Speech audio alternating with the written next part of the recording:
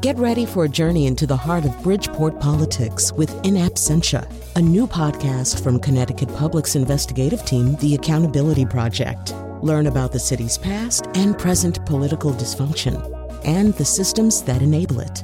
Tune in wherever you get your podcasts. Funding provided by Joe Zimmel and Valerie Friedman. You know, emotions are a term that we use, and we all, I think, have some kind of common agreement about what we mean when we say emotions until it comes time to define the word. Because we talk about emotions all the time, and good Lord, you know, most popular music and some unpopular music is all about emotions. So is art. But what are emotions, and how do they differ from thoughts? How do they differ from motor skills? We're going to explore that and many other questions today in a wide-ranging conversation about emotions, including some new words for subtle emotions that you have but have no name for, after this news.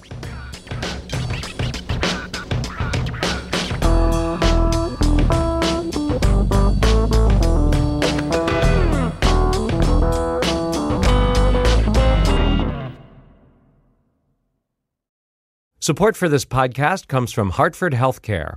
Elevating Health is funded by Hartford Healthcare. ECMO is a leading-edge, life-saving treatment for patients with cardiac or respiratory failure. Dr. Jason Gluck, director of the Mechanical Circulatory Support Program and Emergency Cardiac Care at Hartford Hospital, explains what it is. So ECMO stands for extracorporeal membrane oxygenation, outside the body oxygenation of blood. It's a life support technique that's used by highly sophisticated medical systems for patients with severe heart or lung failure. The technique involves removing blood from the body, oxygenating it, and then returning it back. ECMO procedures happen in the ICU, but not all hospitals are equipped with the necessary technology and staff. Dr. Gluck describes Hartford Hospital's ECMO Go team. So ECMO is considered when treatments have failed. And in our center, with a special ECMO on the Go team, we'll actually take that technology to their hospital and help them out there if they need to stabilize the patient and then bring them back to Hartford for recovery.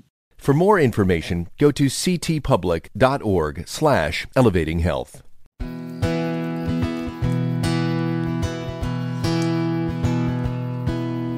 Stunning 8K resolution meditation app. In honor of the revolution, it's half off at the Gap. Deadpool self-awareness, loving parents, harmless fun. The backlash to the thing that's just begun. There it is again, that funny feeling. That funny feeling. All right, today, well, let me set it up a couple of different ways. So I have a friend who checks in on me. He knows I'm dealing with some things in my family and my life. And today, my friend, let's call him Greg, sent me a text, which he usually sends me the same text. And the text is just, "How are you?" And I haven't answered the text yet because, you know, I want to answer honestly and accurately, but how are you? I don't know, how am I right now? What sorts of feelings am I having right now? How am I dealing with the stuff I have to deal with every day? What's making me happy? What's making me sad? What's making me worried?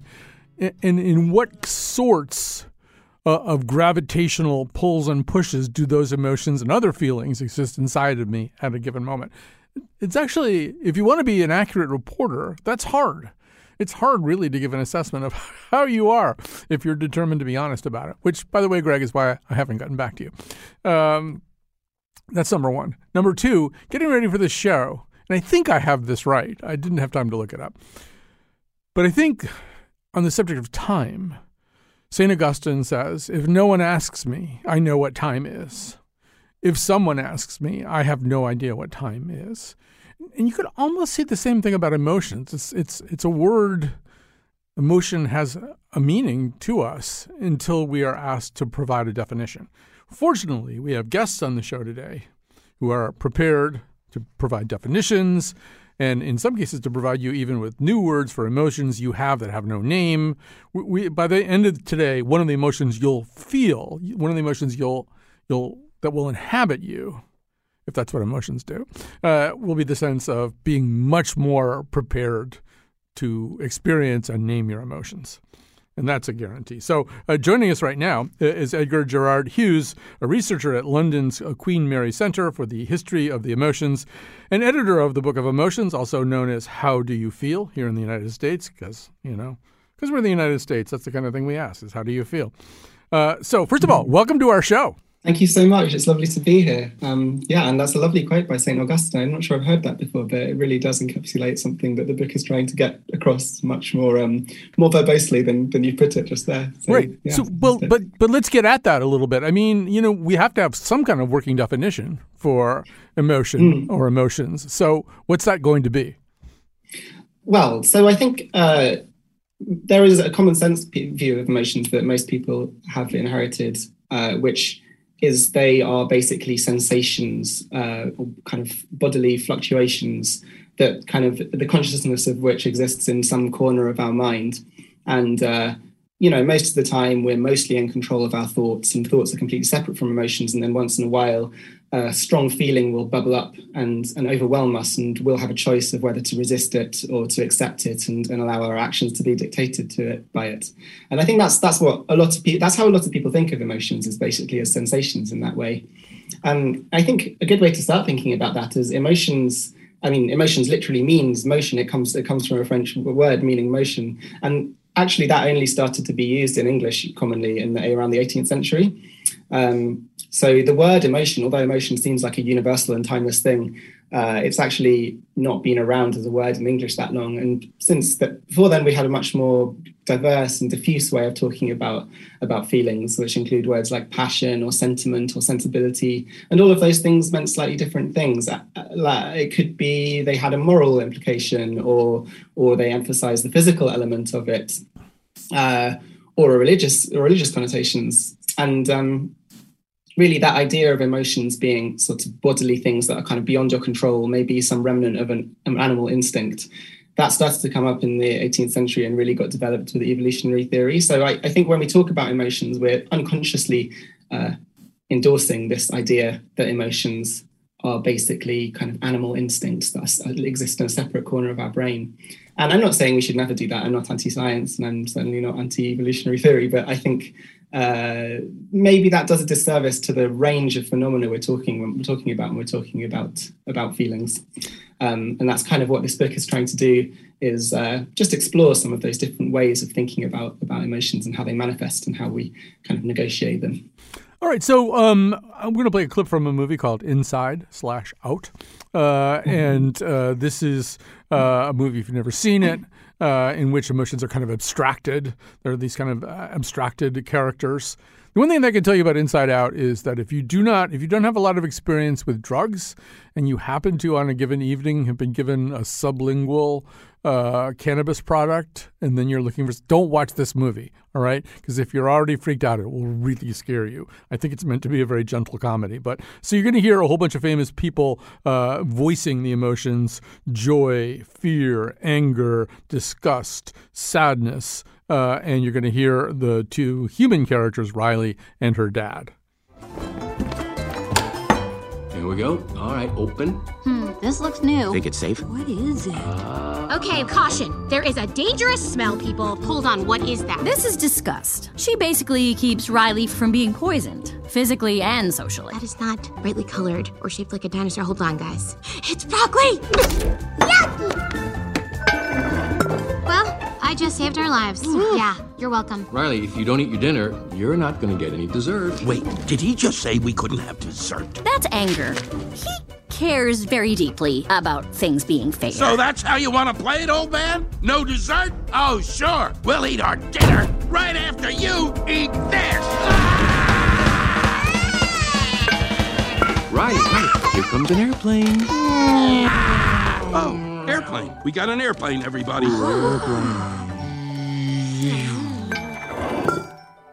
So to some degree, this movie works off a notion called basic emotions theory. This notion, and Edgar, maybe you can help me out here, but as I understand it, it's a theory that certain emotions that are kind of like the primary color equivalents of emotions are hardwired into human beings. We just have them. So react to that. Well, first of all, I'd just like to say, before I criticize the theories underlying that film, that it's a lovely movie, and obviously it made me cry, and obviously there's something very, very real about that portrayal it has of different kind of impulses and feelings battling within you for your attention, and especially it's great. I mean the sort of valorization of sadness as a positive emotion at the end of it is really moving and lovely. I think that the basic emotions theory basically says that there are a certain number of core emotions that are basically universal and exist throughout all cultures and times, and they're called basic emotions, and they're essentially the building blocks for all other more complex types of feeling.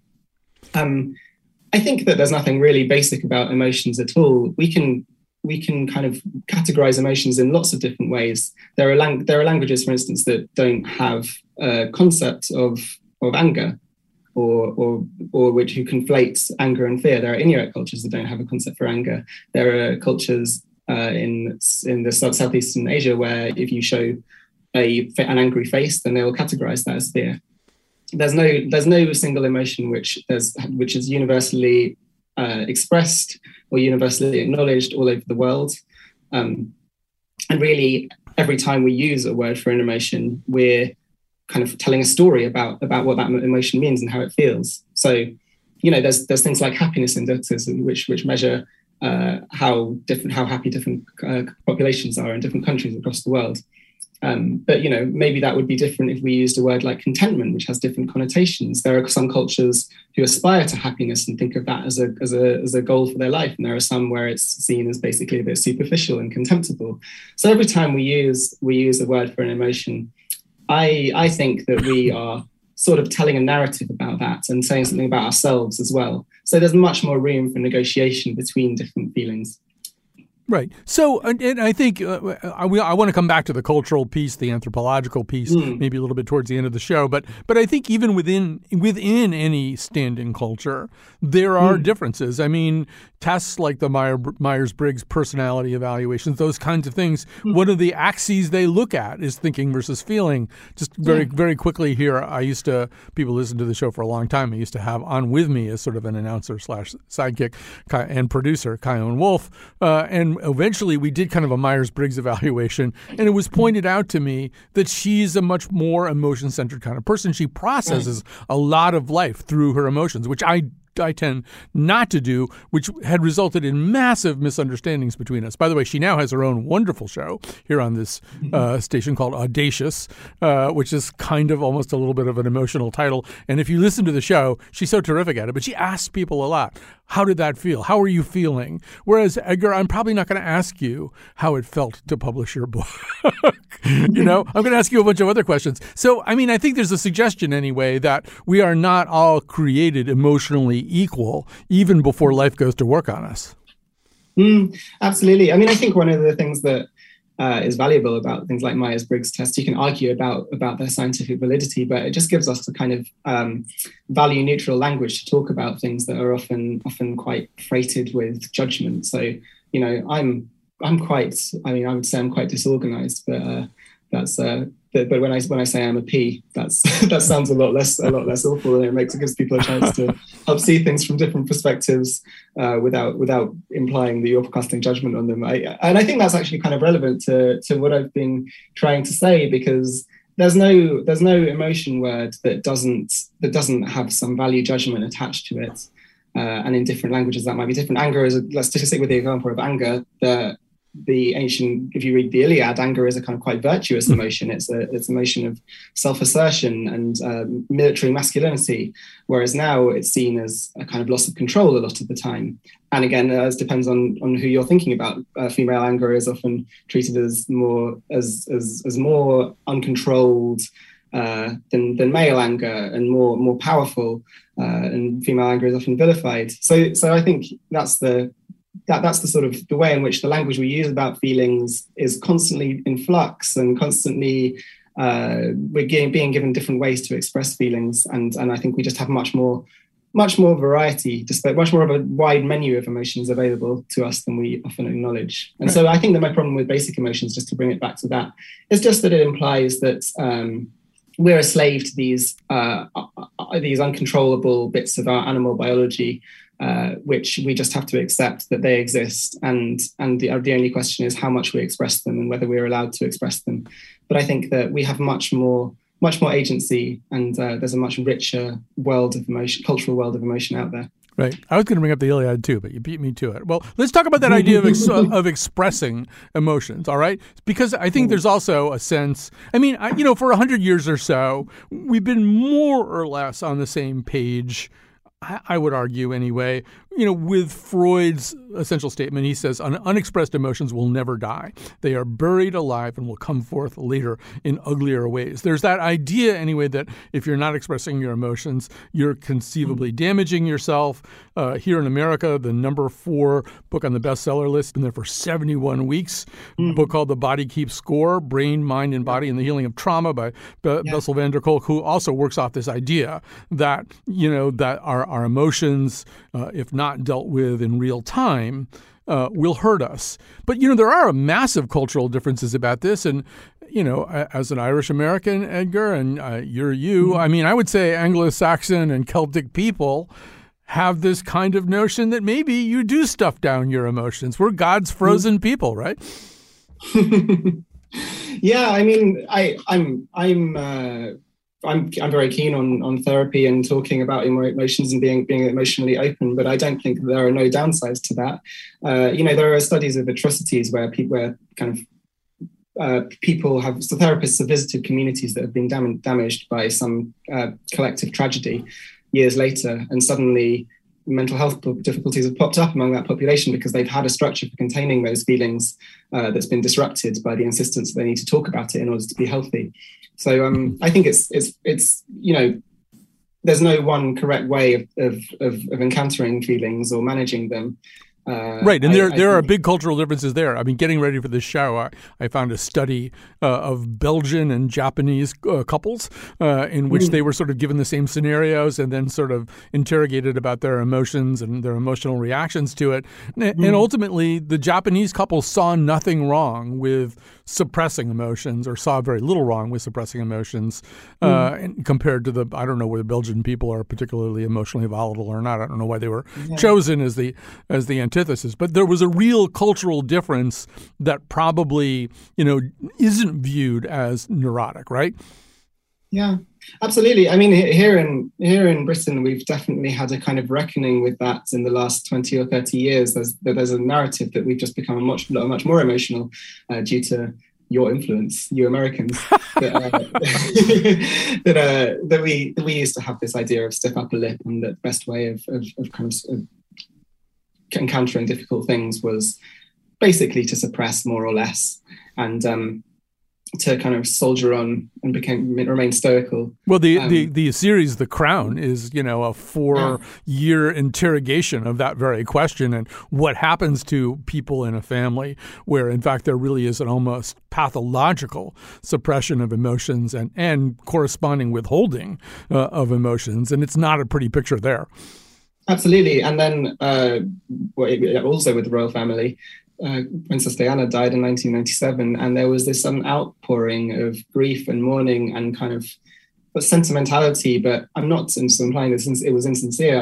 I was quite young at that point, but I just remember sudden transformation of I remember my little sister, who was even younger than me, she must have been 3 years old, waking up at 4 o'clock and finding out about Princess Diana's death, having never really heard of her even before, and by kind of breakfast time, she was setting up a little shrine in our living room. Well, the movie The Queen is in fact about Tony Blair's effort to get Queen Elizabeth to do something about this. That she doesn't have any emotional effusion. She doesn't see any need for it. She probably does regard this as something that came over from the Americas, and she doesn't want to have to deal with it. And he ultimately persuades her, no, the public is going to need to see an emotion from you. It's almost, I think, scary to not see emotions at a time when you think they're called for. Go ahead. Absolutely, yeah. And I think that's often treated as the moment when we started to be more kind of emotionally effusive and perhaps sometimes emotionally performative, if you want to frame it in a different way. But in a way, the kind of stiff upper lip idea is more complicated than sometimes people assume, because there's always been a sentimentality to British culture. So the Victorians were the people who are probably most famous for refusing to be moved by things. You know, Queen Victoria saying she was not amused. But then Queen Victoria was also the person who mourned for decades after her husband's death. And they had this very, very kind of rich, almost fetishistic mourning culture. So I think that kind of emotional style of stoicism can also come along with a sort of an implication that there are deep emotions lying underneath that you're sort of tacitly expressing even when you're performing the suppression of them. So I don't think it's ever as simple as just emotionality versus lack of emotionality. I think we have a language of emotional expression which can also involve silence or involve a kind of stoicism or a sort of public struggle with the feelings that you're having. Right. I think one of the things your book deals with really well, I don't think we're going to have time to really discuss it, but professions, jobs where, in fact, you're expected to manage your emotions in a kind of an extreme way. You talk about flight attendants, waitresses, childcare workers, bouncers, police officers, tax collectors, all have to kind of do performative emotions and not perform their real emotions. And I think here during the pandemic, it's gotten worse because you're dealing with people who are crazy and defying rules, and you're still not supposed to crack. You're still not supposed to tell them to F off. Yeah. And there's got to be some massive cost to all that. We're going to take a quick break, though, and don't worry, our guest will be back here for the second segment. We've got so much more to talk about.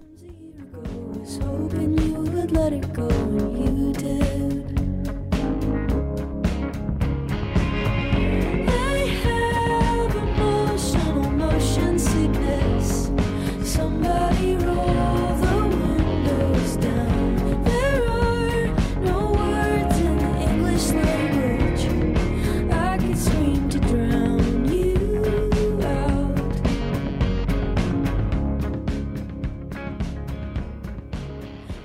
on the outside looking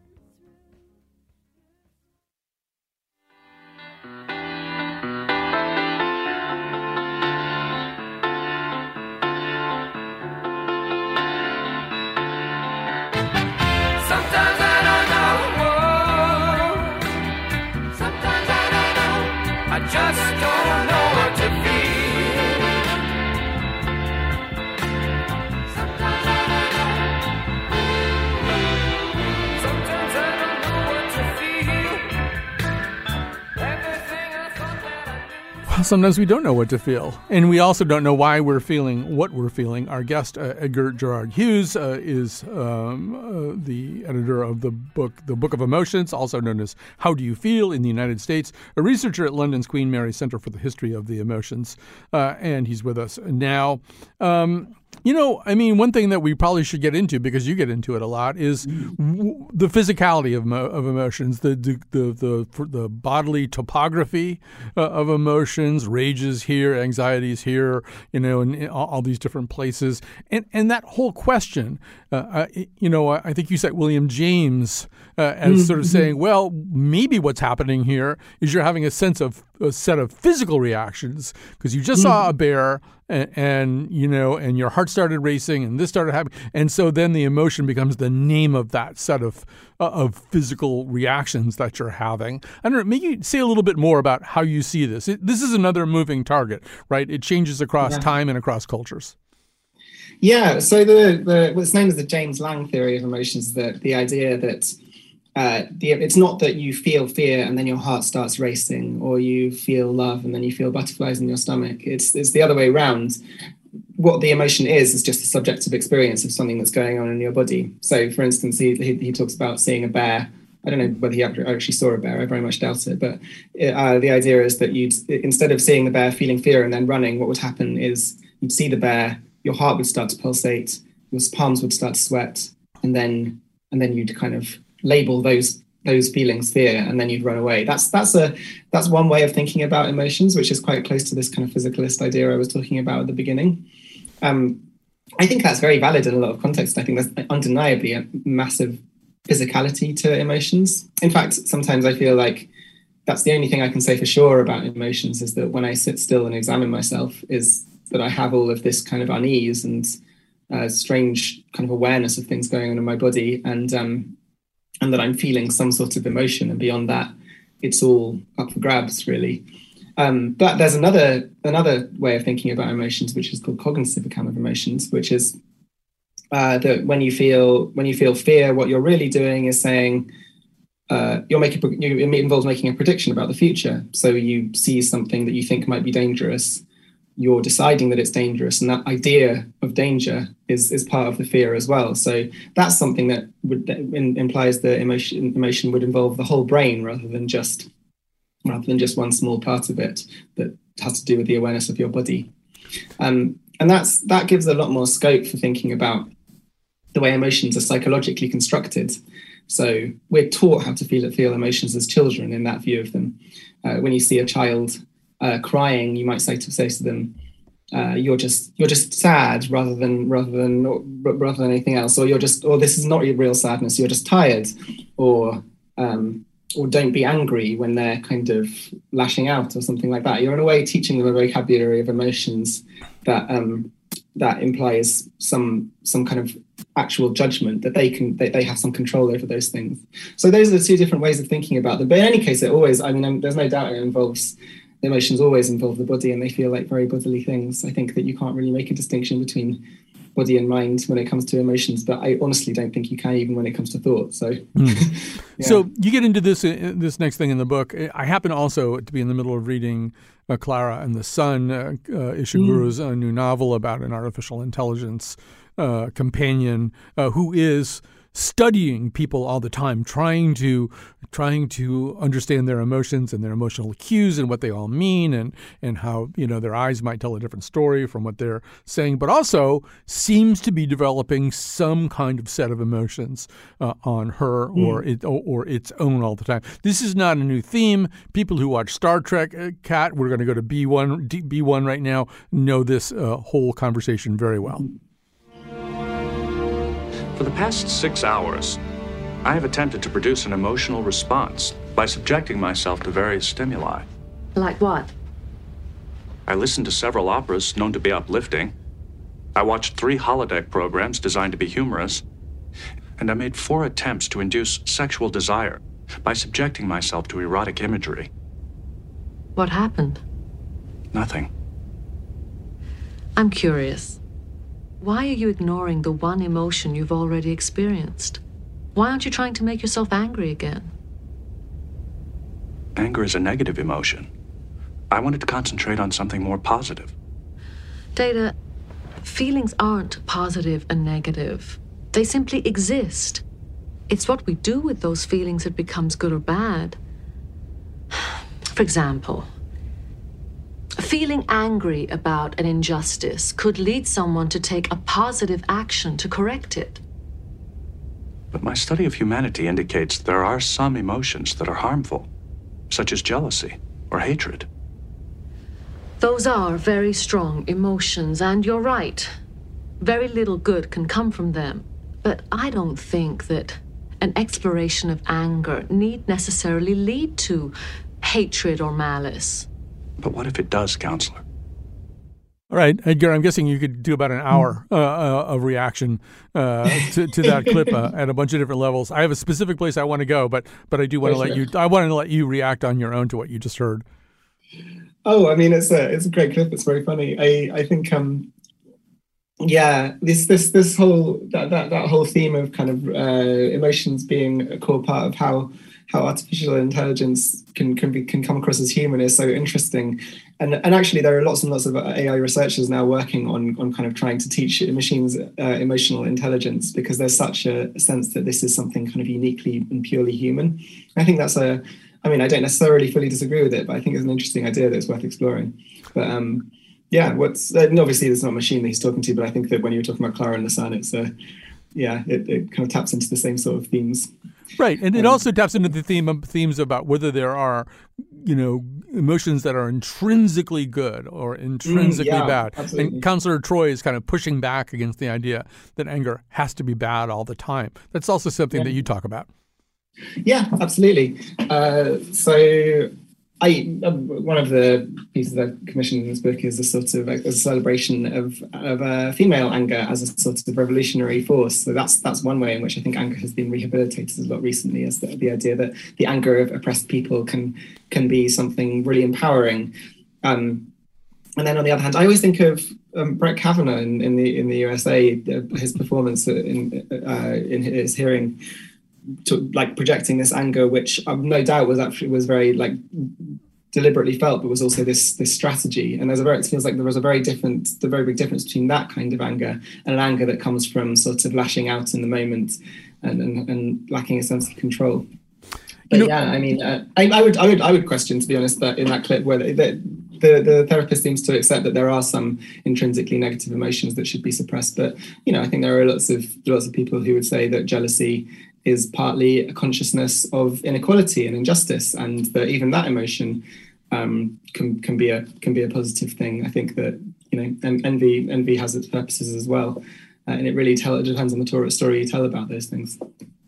Right. Well, there's envy and then there's jealousy. And jealousy also is, one of the things that the book does is to treat love as an emotion. I would argue that love is a condition from which depend on strings, this whole menu of emotions that are occasioned by love, one of them being jealousy. But you probably can't feel that particular kind of jealousy unless you have really loved. Yeah, that's a really interesting point. Love, I guess, another one that's interesting to think about in the context of different cultures, because, when we think about love, our mind tends to go to romantic love, but really it's just a whole complex of different emotional experiences that you might have. And this idea of romantic chivalric love actually sprung up at different parts of the world in different times, but it's not universal, and it certainly doesn't encapsulate everything we think of when we think of love. And maybe it's more, maybe in some contexts, when we're thinking about, I've started meditating recently, and when people talk about love and meditation, it's more about an attitude to the world, a sort of openness to experience. And maybe that's a more useful way of thinking about love. But I think that it's a huge category, and we're quite confused when we talk about it, because I don't think that my love of yogurt is the same as my love of my mum, is the same as my love of existence when I'm feeling in the most benevolent possible mood. So I think that talking about love and emotion is a very, very complicated and confusing idea. All right. We will get you even more confused on the other side of this break, because we're going to be joined by another guest. John Koenig is going to join me and Edgar to talk about our words for emotions and the value of maybe inventing words when the right word doesn't exist for a complex interplay of emotions. So that's all coming up after this.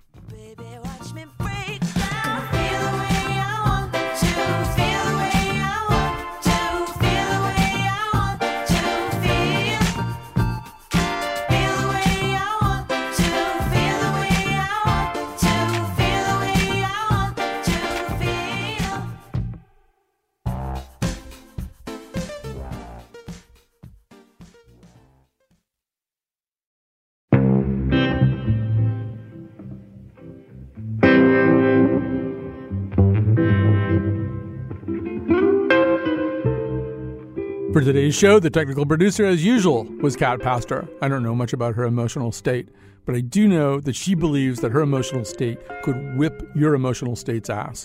And Lily Taylor, our senior producer, is also the producer of this episode. What did I say, Taylor? What's wrong with me? I must be having emotions. Lily Tyson is our senior producer. I don't even know who our senior producer is. That's how emotional I'm feeling right now. And I'm sure, by the way, John Koenig is going to have a word for that, for forgetting somebody's name and then feeling terrible about it.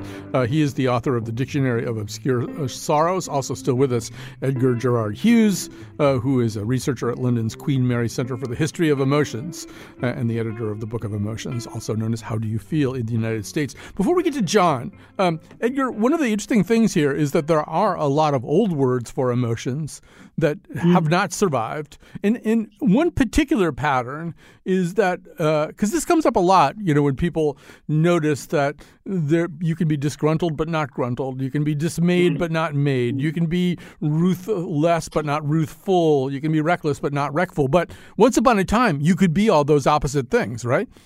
Yeah, no, those are called lost positives. So we still have the negation of those terms, but we've lost somewhere along the way the original word. So, for instance, ruthful. Ruth is actually like an idea meaning something like tenderness and compassion and sorrow. Maybe one of the obscure sorrows that we're going to talk about. But you could once be ruthful or ruthless, but now ruthless is the only survivor. And you could be similarly gruntled, gormful, or wreckful, or made rather than dismayed. So it's interesting that these kind of emotions that apparently once existed and have fallen by the wayside. There's also, I think, there's a kind of a chicken and egg question about how different cultures have different words in them for different emotions, right? I mean, the Russians have a word, I think it's toska, which describes maddening dissatisfaction. Which, if you've known a lot of Russians, you could sort of see why there would need to be a word like that. But you sort of wonder, is there a word like that because it's a particularly Russian condition, emotional condition, or is it somehow the other way around? Or they just gotten better at naming things? I don't expect you to know the answer to that, but I'd love to hear what you thought. I mean, that's the $1 million question, really, isn't it? I think that in a way you can't. The cheat answer is that you can't really disentangle the two, as far as I'm concerned. That the words for emotions, the languages and structures that we have for expressing emotions, in some way they become part of the emotion itself. So I mean, you can say that when for instance, Bertrand Russell has a section has a section of the book of his where he talks about falling in love the moment he first said "I love you," and that's when the love came into being, because expressing it somehow gave him permission to interpret his feelings in those ways. And I think that's true with all emotions to some extent. But once we find a word for them, then a kind of clarity and coherence to them comes into being. So maybe if we were Russian, we would leap for that word more often, and therefore feel that feeling more often. Well, that's a perfect on-ramp for our other guest. John Koenig is here with us. He is a specialist in fact, inventing words that do not exist for emotions that do. I've got your whole list here, John. First of all, welcome to our conversation. I've got your whole list here, but it probably makes sense, at least at the beginning, to have you pick. Give us a few of your favorite words. Sure. There's one in particular that seems to have caught on in a way that almost became a real word in and of itself. It's sonder. It's the awareness that everyone around you is the main character of their own story, though to you they're just random passersby passing in the background, the extras in your story. But the reality is that they're the main characters as well in their own story. I think you've had the experience of overhearing people in a public space use this word that you made up as if it were a completely usable word. That's right, and it adorns the names of coffee shops and $1 billion corporations, and it appears in tattoos, and it's all over in a way that really changed my attitude about language, because it reinforces that all the words that we use every day and take so seriously were invented by people really not too different from me. Right. Yeah. Is there a word for the emotion you feel when you hear a word that you invented being incorporated into the common tongue? I'll work on that one. Yeah. All right. Give us another one. Sure. There is, let's see, nictus, which is it's an adjective. It's feeling quietly overjoyed to be the only one awake in the middle of the night. There is sort of, an opposite counterpart to nictus, right? Which is the dismay about being the only one awake in the middle of the night. Yeah. I have a similar one, actually, that's aubadouar, which is the point just before 5 a.m. when, the romanticism of a late night suddenly turns over and you hear the birds chirping and the sun starts rising. And you're like, oh, God, I still haven't gone to bed. So let me bring up another one. I'm not sure how to pronounce it. Is it lachism, laichism? Lachicism. Lachicism. Explain what that is. That's the longing for the clarity of disaster. So, when there's a storm approaching on the horizon and, you hope everything goes well, but a part of you is actually rooting for the storm, to just complete catastrophe that could just shake up your life and clarify all of your priorities. Right. It's interesting. George Carlin had I think it got turned into an album, but he had this whole routine that began. I kind of like it when a lot of people die, and he he described the fact that he enjoyed hearing about disasters. He enjoyed oncoming disasters. He enjoyed the notion. He said the worst words. I mean, he's a comedian, so it's unclear how much he meant this. But comedians are always trying to tap into what we really do feel. And he said, the nobody was hurt is his least favorite thing to hear at the end of a news story about a hurricane. Right. And I empathize with that, even though part of me is also, appalled as it should be. But yeah. So, Edgar, as you're listening to this, and I'm sure you're aware of John's work anyway, this is sort of the process of history, right? There always are people looking, just in the same sense that John had the experience of hearing his word Sonder suddenly getting used in common parlance. As he says, that's what happens, right? You have to come up with these words. Yeah, no, words are invented by people, and that must be an amazing feeling to hear a word that you've coined being used by people in a completely different context. But yeah, that's true of a lot of emotions that they didn't necessarily come up organically. In some cases, like boredom, for instance, boredom was a word that was basically invented in the 19th century by an obscure columnist, but then kind of popularized by Charles Dickens. Charles Dickens in Bleak House was the first person to really introduce the concept of boredom. And before then, boredom in some sense didn't exist. So that's one great example of it. And there are some other examples like that in which kind of literary figures or comedians have introduced the name for words. But another very common thing is for words from psychology to be taken on by kind of ordinary vernacular. So, for instance, nostalgia. Yes. That was basically a term invented to describe the feelings felt by soldiers who were far away. And that was actually supposed to be a deadly disorder. People were dying of nostalgia. It was a kind of like pathological homesickness. Right. That one was coined by Johannes Hofer in 1688. Right. And yeah, it was, I think the occasion of it might have been the 30 Years' War. At least 6 soldiers were discharged from the Spanish army of Flanders with mal de corazon. There was something wrong. Mm-hmm. There was something kind of wrong with them emotionally. And somehow or other, we've transformed this. I'd love to have both of you react to this, actually, but Edgar, you can start. We've transformed nostalgia into a very kind of desirable state of mind. I mean, yes, there's some kind of sense of longing or pining for the past, but there's also a sense of having experienced a past worth longing or pining for. Yeah, there's a kind of wistful romanticism to the idea of nostalgia, which definitely didn't exist in the original sort of pathological form of nostalgia. And that's quite common, actually, that you could say something similar about melancholia. Melancholia was originally, again, a serious disorder, something a little bit like depression, but it often came with something called the glass disorder. The glass, basically, people used to think that they were made of glass and that any tiny touch would shatter them, sometimes almost literally.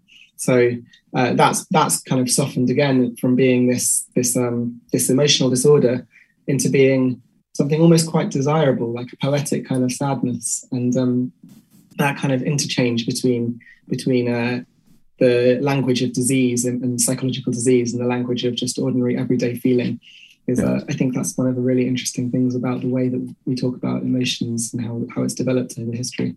Yeah, John, I totally agree. I think it's that's one of the things that I've tried to do with this book. It's the Dictionary of Obscure Sorrows, is a sort of redeem sadness itself, and turn it into. I think typically people tend to conflate it with despair, as the absence of hope. But for me, at least, sadness can be just a tremendous presence. It's an upwelling. That the etymology of the word sadness it originally meant fullness. From the same root as sated and satisfaction, And so I think if we open ourselves to the beauty of sadness, we can remind ourselves how fleeting and mysterious and, open-ended life can be. Right. Well, I want to bring up another one of your words, which I believe is pronounced onism. Am I pronouncing it correctly? O-N-I-S-M? Yeah, that's right. Yeah. Onism. Yeah. So this has nothing to do with spilling your seed. That's a different word. But explain onism to us. Yeah. Sure. Onism is the awareness of how little of the world you'll experience before you die. You only have one body, you only have one lifetime, and so you're just barely scratching the surface of all that existence has to offer. And what's explain the utility of a word like that? Like why do we need that word? I think, as we were saying earlier in the conversation, having a word for something can kind of crystallize something that was just sort of in the background. And by shining a light on it, you can make that feeling present and you can give yourself permission to feel it. In the case of onism, it's, whenever I walk through an airport, and you walk by so many gates heading to so many exotic places all around the world, but you only have one gate, and that's where you'll go, and you'll have to sort of make your peace with that. There's something beautiful about having to make your peace with a part of reality, and I think it helps us connect with each other if we can do that a little more clearly. And I suppose also just acknowledging the existence of onism and our own onism means also that you shouldn't let this one life fly by. You may just scratch the surface of reality, but you want to make a fairly deep scratch. Exactly. Yeah, we have such a tiny window to enjoy our lives. Make of it as much as you can. Edgar, it does seem also that when the word doesn't exist and John can't be reached on his phone to get him to invent the word that we need, the other thing that we do, and we've been alluding to this all along, is borrow it from another language. And so, yes, Schadenfreude is a great example. But so there are several different words in other languages. I think the Danish one is the one that we've been borrowing the most for the feeling of being cozy despite inclement and cold weather, right? There's, I don't even know how to pronounce Hygge. Every time I learn it, I immediately forget. Hygge. Yeah, so that's a word that we want, right? Because we know what that word means, and yet we don't have it. Yeah, and I think that people love reading about these words that exist in other languages because there's a little frisson of pleasure about hearing something described that you can really relate to, but have never heard encapsulated in that way, which is why I think John's book is such a great idea. But yeah, there are so many examples of that. Another great one that is kind of coming into the language more and more is giggle. Have you heard of that? No. This is a term for the sort of disconcertingly violent impulse you feel towards things that are cute. So you might want to squeeze a cat, or you might even have some kind of like alarming rush of a slightly bloodthirsty instinct when you see something cute. And there's actually lots of scientific research into this and various explanations for why it might be. But yeah, I mean, there are all kinds of examples like that of words that exist in other languages, and in some cases they seem to say something specific about that culture which we can't really relate to. Something about kind of cultures with honor systems or histories of displacement. But in other cases, they like speak to something that seems really universal that we haven't quite put our finger on yet. So, John, a lot of your words kind of have to do, I think, with existential questions. I mean, onism does, Sonder does to a certain degree. There's another one. Once again, I'm never quite sure how to pronounce these words. Embedo. You say embedo, I say embedo. Tell us what that is. Yeah, so the embedo is a momentary trance of emotional clarity. And that's one of the ones that was sort of hardest to pin down, but I think it has to do with language. It's a certain mood when you look around and you find yourself just sort of present in existence, where you're just sort of, shrug off whatever thing is supposed to mean, and instead just take it for what it is. And I think it's sort of an accidental meditation, if anything. You just soak in the melancholy of being alive, and to me it's a tremendous thrill. Ambido. Yeah, no, I'm going to go for it. I'm going to go for the Ambido. I don't know how volitional it is, or whether you just either get it or you don't. But it seems to be worth striving for. But I mean, that actually sort of pinpoints probably the last question we'll have time to explore. Hopefully, I can get both of you to comment on it. But John, maybe you start. Do we wind up understanding our emotional lives better as a result of having these new or different words for them? There's a sense in which a lot of the times we're sort of not experiencing Ambido because we're not even really aware of who we are or what we're doing or how we're feeling in the universe at a given moment. Yeah, I think there's a couple reasons that language comes about. One is to allow you to talk about things that you can see clearly around you, and talk about the buffalo in the field. But then there's also, we use language to organize, the storehouse inside our own heads. And that second use, I think, is the one that's been the most neglected. And I've gotten a lot of emails from people in response to my book saying that, even if I never use this in conversation, it gives me a tremendous sense of solace to be able to recognize it just while it's just me sitting alone in a room. And, it's a beautiful thing. All right, I'm now having the emotion of having lied to my guest because I don't have time to hear Edgar out on this. But Edgar Gerard Hughes, researcher at London's Queen Mary Center for the History of Emotions, the editor of the Book of Emotions, also known as How Do You Feel in the United States, John Koenig, author of the Dictionary of Obscure Sorrows. Thanks once again to Lily Tyson for producing this show, Kat Pastor for technically producing this show, and to all of you for listening. I'm experiencing an emotion of gratitude.